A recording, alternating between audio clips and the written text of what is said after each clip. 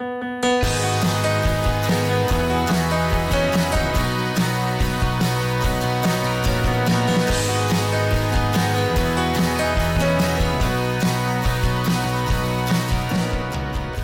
the first time in several months, we have actual matches to talk about here on this week's Footy Talks podcast. My name is Mitchell Tierney, and ahead on the show, we'll break down Toronto FC's first two matches of the MLS season. We'll also talk about some of the MLS sides who have impressed and some that haven't so far in the league, and of course, talk some Concacaf Champions League ahead of tonight's fixtures.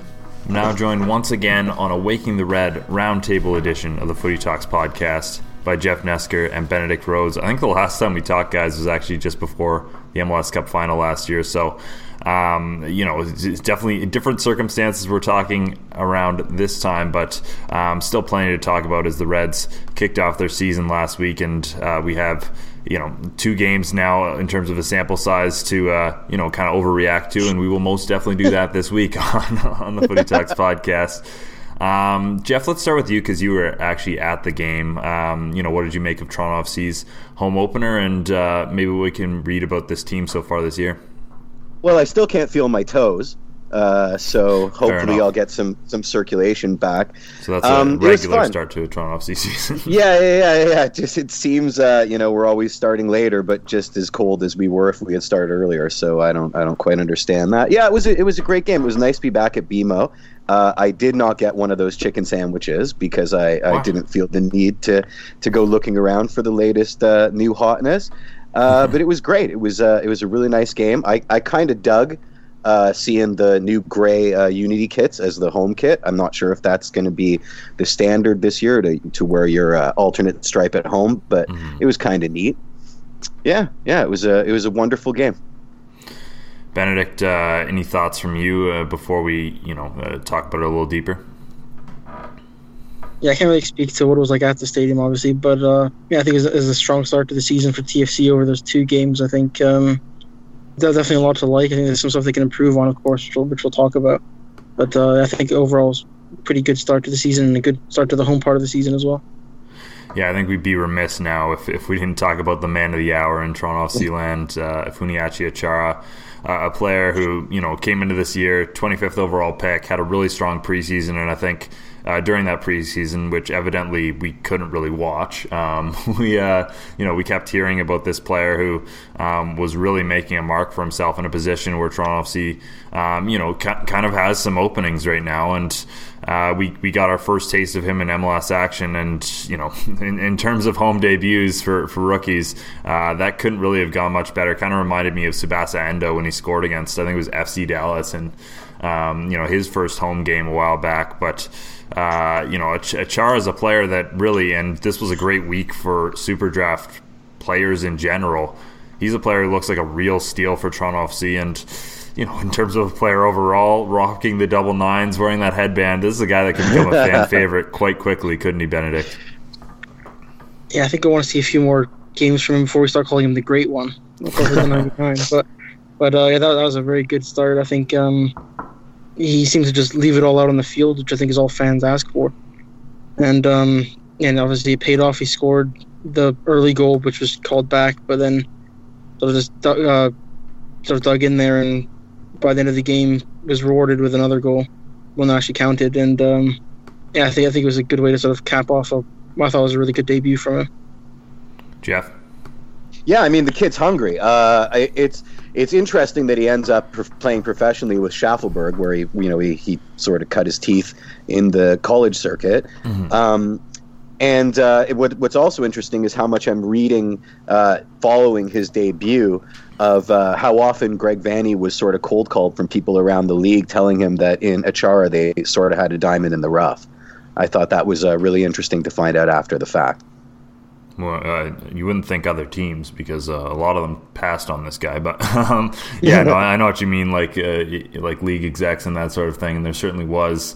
I know right away when he was picked, there was a lot of dialogue about how Toronto FC really could have gotten a steal here, and so far so good. And like I said, it makes things really interesting out wide for Toronto FC, and I plan on writing on this in a little more depth on Waking the Red coming up this week, but. all of a sudden, for a team that, most of last year were kind of almost forced into playing Greg Vanney's 4-3-3 system without the proper players there, and we saw any number of guys play out wide for Toronto FC last year. Justin Morrow was a winger at some points. Pozuelo played there. This year, all of a sudden, Toronto FC has a ton of different options out there, and all of them bring something a little bit different. So if you're Greg Vanney right now, you have to be pretty pleased with how this is coming along, and arguably we haven't even seen the best one yet in Pablo Piatti if things go to plan, Jeff. Well, I thought you were going to say Erickson Gallardo, and there was steam coming out of my ears. So, we haven't seen Piatti yet. I read on the Twitter that he's training with the team today, so he exists, which is great. I mean, last week we finally proved that Erickson Gallardo exists, for better or worse. I'm looking forward to seeing what PP can do. Obviously, the load management is a big deal when you're talking about our new DP, and with respect to the depth issue of TFC on the wings, Matt Doyle, who works for MLS Mothership, the armchair analyst, he was, when we signed Piatti, he was questioning what the reason behind it was, and now he's doubly questioning it because of all our depth on the wings. I mean, it's a good problem to have. But the fact is that we bought a DP winger and we haven't seen him yet, and we've got enough depth that we can maybe survive not seeing him for a while.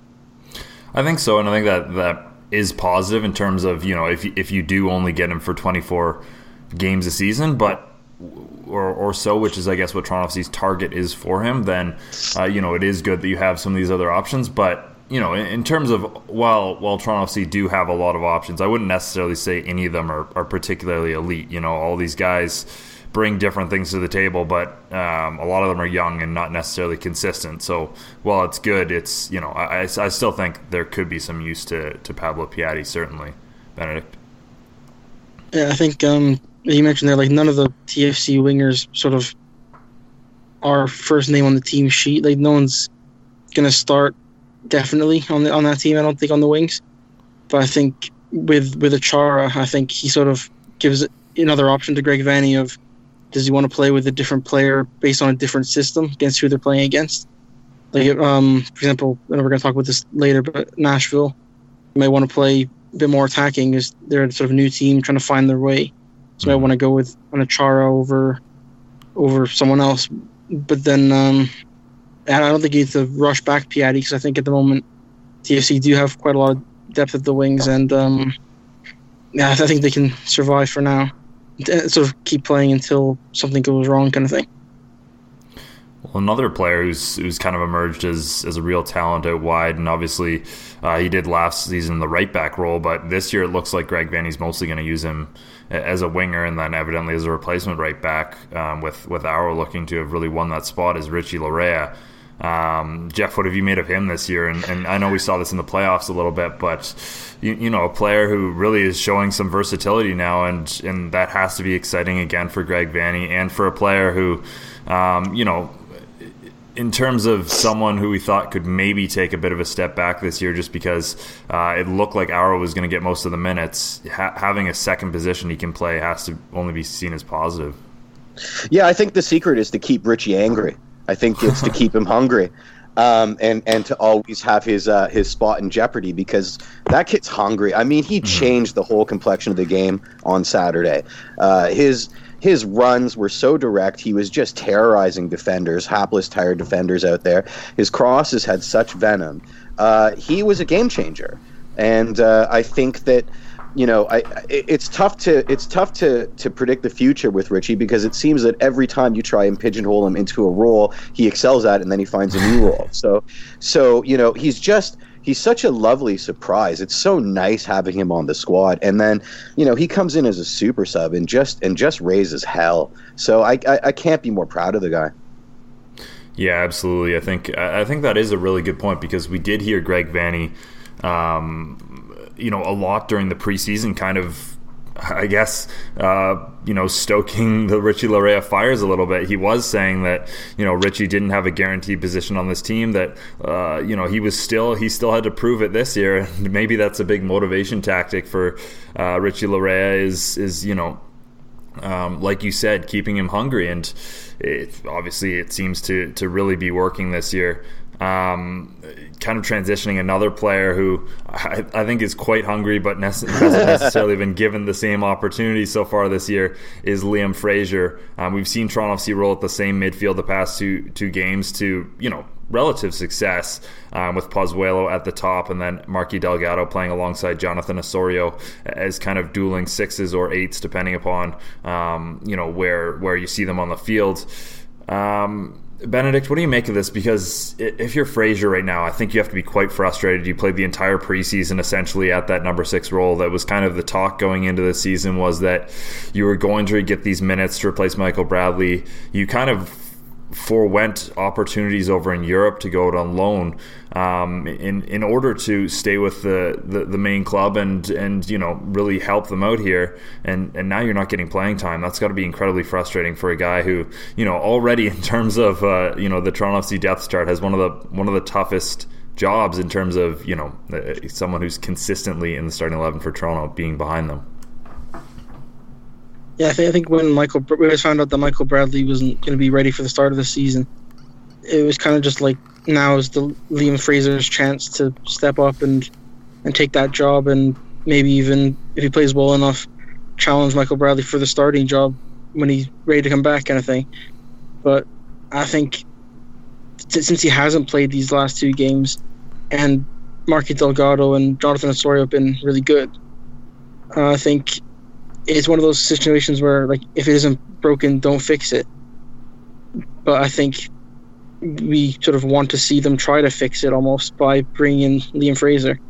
So it's sort of a tough one, and I wouldn't be surprised if we see Liam Fraser sooner rather than later.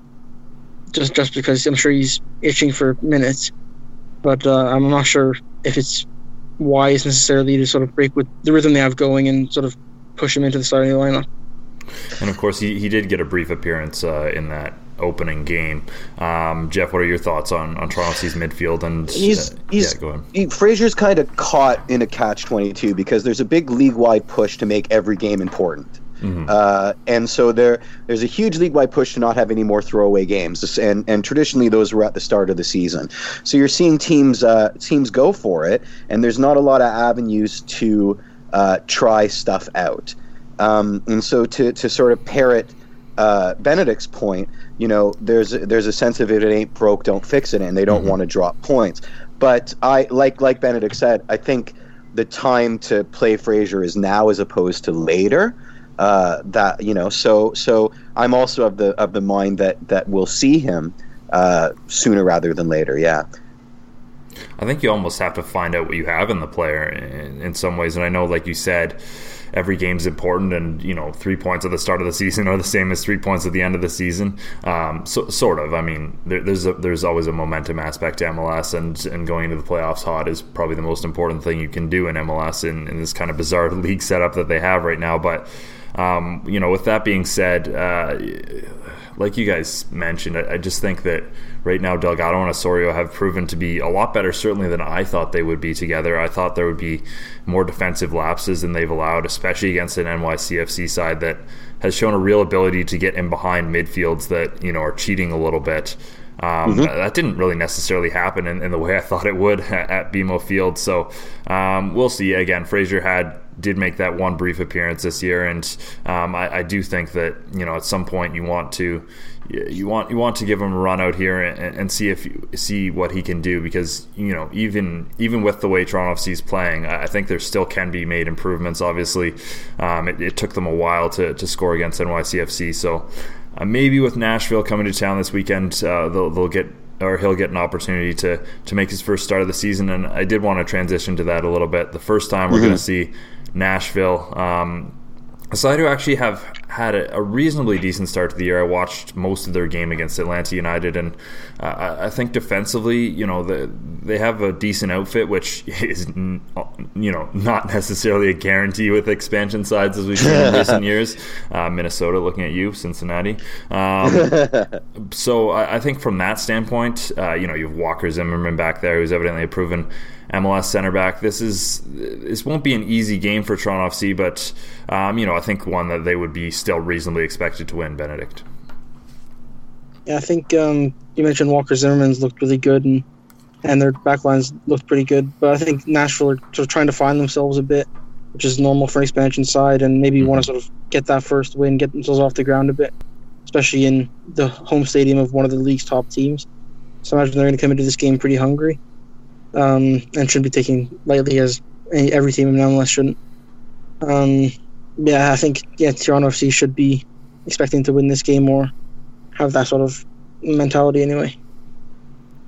Yeah, I mean, Nashville's got Zimmerman playing striker, defender, goalkeeper, managing the team.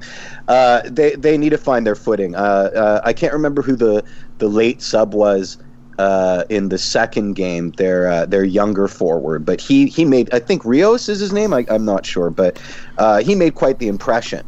Because he subbed off for Badji. They had Badji play like 70 minutes, and then they subbed him off for what's his face. I think it's Rios, but they're still trying to find their attacking shape. So to talk about Fraser, I think this is a perfect time to trounce him out, because we maybe don't need to worry about a double pivot. I'm just worried about who he plays with and where that puts Pozuelo, right?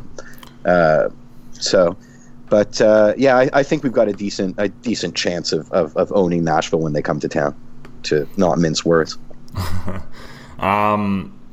Benedict, and it is Rios, Daniel Rios. There you go. The player Thank you're you. thinking of. So you were correct. You got to just be confident there. You got to. If you're wrong, then no one will know.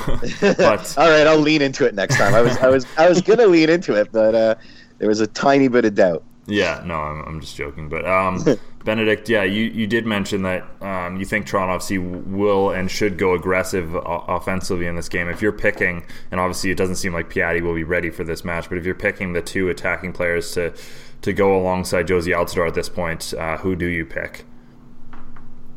This might sound a bit unconventional, maybe, as all things I say usually are. Bring it. I almost wonder if maybe Greg Vanney might try to start all three of Osorio, Delgado, and Fraser, and have Osorio at the number 10 kind of role, and then maybe put Pozuelo on the right wing, because Erickson Gallardo didn't have the best game on Saturday, as Jeff has already said. Who? I think maybe try again? him. If it hasn't gone through yet, Jeff does not like Erickson Gallardo. So I think maybe trying Pozuelo in sort of a right wing / free role maybe could work out, and I think give Achara another shot on the left side. See what he can do again.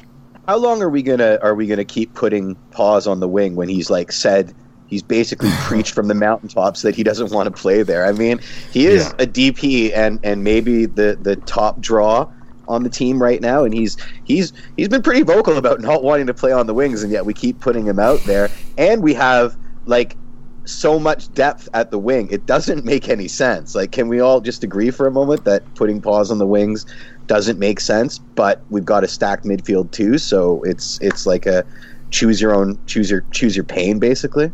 Yeah, to play devil's advocate to that, I honestly think that, I don't think Benedict's wrong in the sense that you could roll out all four of those guys, but if you're putting someone out wide, I'd put Jonathan Osorio out wide. A player who, Greg Vanney did mention initially that he thinks Jonathan Osorio might be best as a winger. Obviously, I think that's been disproven a little bit, but I think Osorio can still do a job wide for Toronto FC here. And if you're picking between those two players, I think Pozuelo is the one who you want most comfortable in playing at his best. Benedict, you look like you have a point on this as well.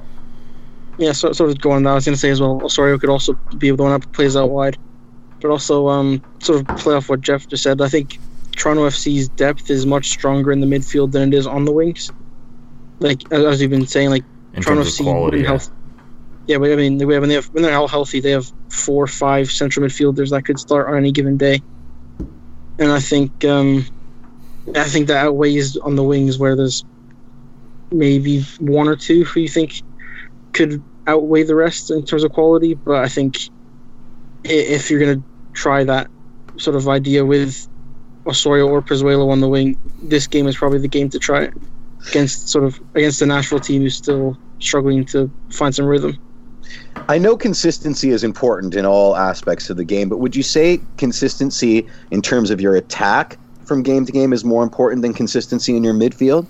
because you are rotating the squad any way you slice it. We've got too much depth, right? What would you rather have clicking constantly, your midfield or the combination play from your wingers to your forwards?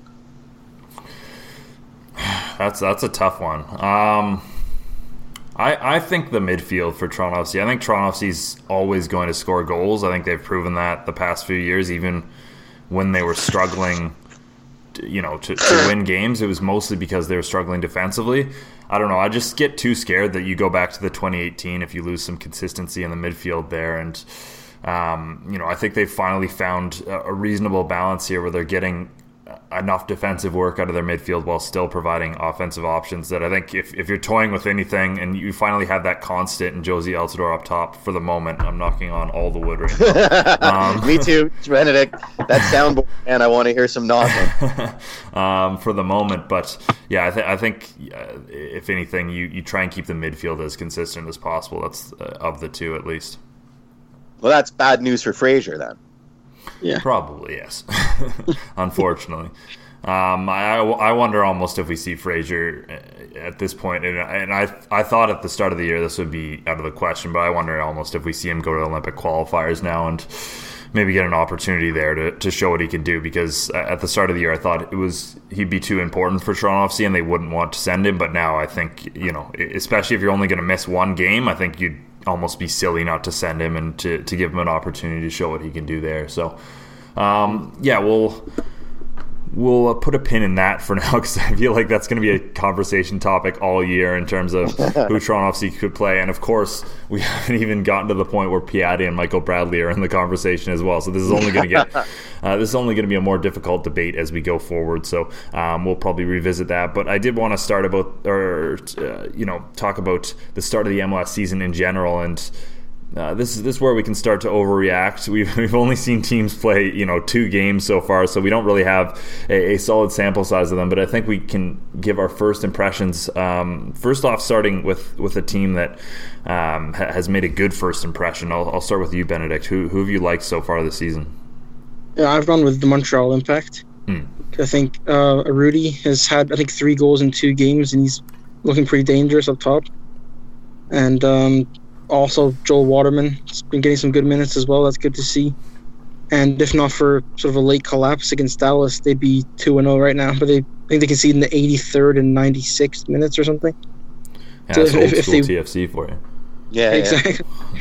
So if they sort of were able to keep that together, I think they'd be 2-0, and we'd be talking about them as possibly returning to the playoffs again this year. Obviously, it's only 2 games in, though. Jeff. Okay, so in the East, I've got the new New York Red Bulls, which is the Philadelphia Union. They are younger, so they're fit enough to do that insane high press for 90 minutes.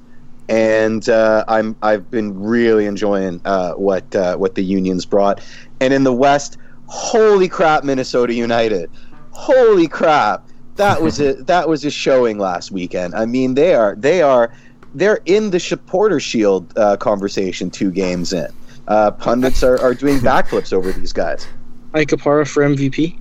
Yeah, Ike Opara for MVP. They'll never give it to a defender, but if they ever were, I think he'd be my first shout for one. I've got the Supporter Shield conversation 2 games in. That's an all-time line. Striker Michael Bradley, Golden Boot leader, was 1 game into the season last year, so we're good.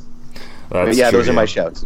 Yeah, I think good point. I think Philadelphia really showed their stuff in that game against LAFC, which was, one of the better MLS games I've seen, certainly in the first month of a season, maybe ever. That incredible free kick. And that was a bullet. Oh, my God. That was crazy. 2 incredible free kicks and then a bunch of other nice goals.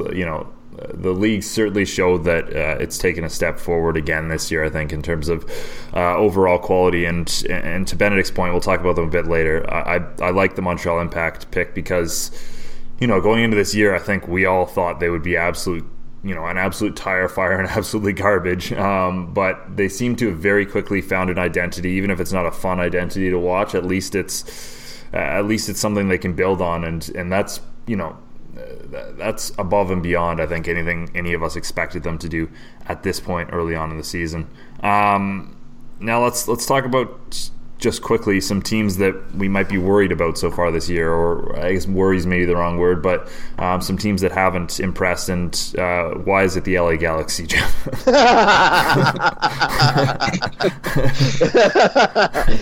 Yeah. I mean, look, how many crosses can you lump just aimlessly into the box when there's no Zlatan there is the question of the day. They all have like Zlatan PTSD at this point. I think they do, and I also think you're seeing the seams in Charlotto's coaching style. I mean, he's always relied on a stacked team and moments of individual brilliance. He's not really a systems guy, and you're seeing that now. So there's this weird collusion of this post-Zlatan PTSD where they don't know how to do anything but just aimlessly cross balls in and hope that the most physically imposing center forward to ever play the game will, karate kick it into the next universe. But it's also they're really missing Dos Santos. I mean, that has to be said. I know Ben is a huge Alexander Katai stan, so maybe he can explain why he's been a little bit underwhelming over there. But Chicha left. Chicharito's not Zlatan. He's a terrific player, but he needs service, and he's not getting it. And it's gonna, who knows what happens, because patience is not a virtue of this league, and certainly this league's high visibility, marketable stars. And the timer, the hourglass is already almost empty on will the Chicharito signing be a boom or a bust, which is unfair, but them's the breaks. So they're in a tough spot. Ben. I'm going to use Jeff's method, and I'm going to take two teams. The first one, Atlanta United. No Joseph Martinez. Not really any other strikers on the roster. They won at two the moment. games, though. That's the thing. They won 2 games. Adam Jans like that. They won 2 games, but I think it's going to get difficult when they start playing some of the better teams, and especially if they aren't able to sign a Joseph Martinez caliber replacement, which they won't be able to do. And I think maybe another overreaction, but that's what we do 2 games into the season, is New York City FC, because they haven't scored a goal yet, haven't picked up a point yet, and they're sitting at the very bottom of the East. And again, obviously it's only 2 games in, and I think they'll be all right, probably make the playoffs by the end of the season. But I think it'd be good for them to get going on Saturday against Dallas. But to counter that point again, they have Tigres coming up on Wednesday, which could affect them ahead of that Dallas game on Saturday. Absolutely. Yeah, which I think transitions us well into the Champions League. But yeah, I did want to mention Chicharito just before we started, because I did watch him against Vancouver. That was the first time I've seen him in MLS. And again, this incredibly small sample size, and when he scores 35 goals this year, I think we're all going to look silly. But just the lack of confidence was unbelievable. He went one-on-one with Andy Rhodes. And tried to step over him, and Andy Rose dispossessed him like he was a nobody. It was one of the most shocking things I've ever seen. You finally get him in one-on-one, you expect him to easily beat this pretty average MLS defender, and he just easily gets dispossessed. So it's been pretty surprising what we've seen from Chicharito so far. Too. I mean, they were trying not to focus on him after missed chances or those aimless crosses, because his body language was terrible. Just terrible. Yeah, and again, that doesn't help when you've already had one sulking star through the door. You're already a bit scarred from that. So the Galaxy, regardless of how it goes from here, will be one of the most interesting teams to watch this season. I still think they have all the quality to turn it around, but that remains to be seen. One thing to interject, though, because nobody mentioned Cincinnati, and I actually am buying stock in Cincinnati this year. I really like Locadia. I think he's a really good pickup for them, and he adds so much to the attack, and he's hungry and he's mean, and I think he's going to paper over a lot of problems that they had last year. I don't necessarily think they're MLS Cup champions, but the only way to go is up from when they ended last year, and I do think they've taken steps to improve their roster, and I do think they have as much of an identity you could possibly have running through coaches every 15 seconds. So we had an 0-2 pick for good first impression and a 2-0 pick for bad first impression. So that's just par for the course for us. But let's move on to talking a little bit about tonight's game and the Concacaf Champions League.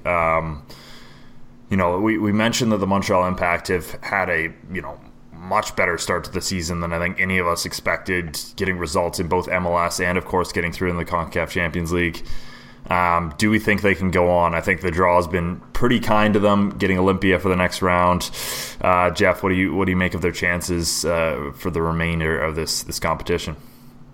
It's CONCACAF, so I've learned not to guess. Fair enough. That being said, this is our trophy, and if another MLS team wins it before we do, I'm riot. I will not be happy. But yeah, no, they've had a very favorable pathway, but Olympia's no slouch, and this is it's going to be an interesting test of their mettle. I'm quite impressed by how pragmatic Thierry Henry's been as a manager, considering his woeful past experiences at Monaco.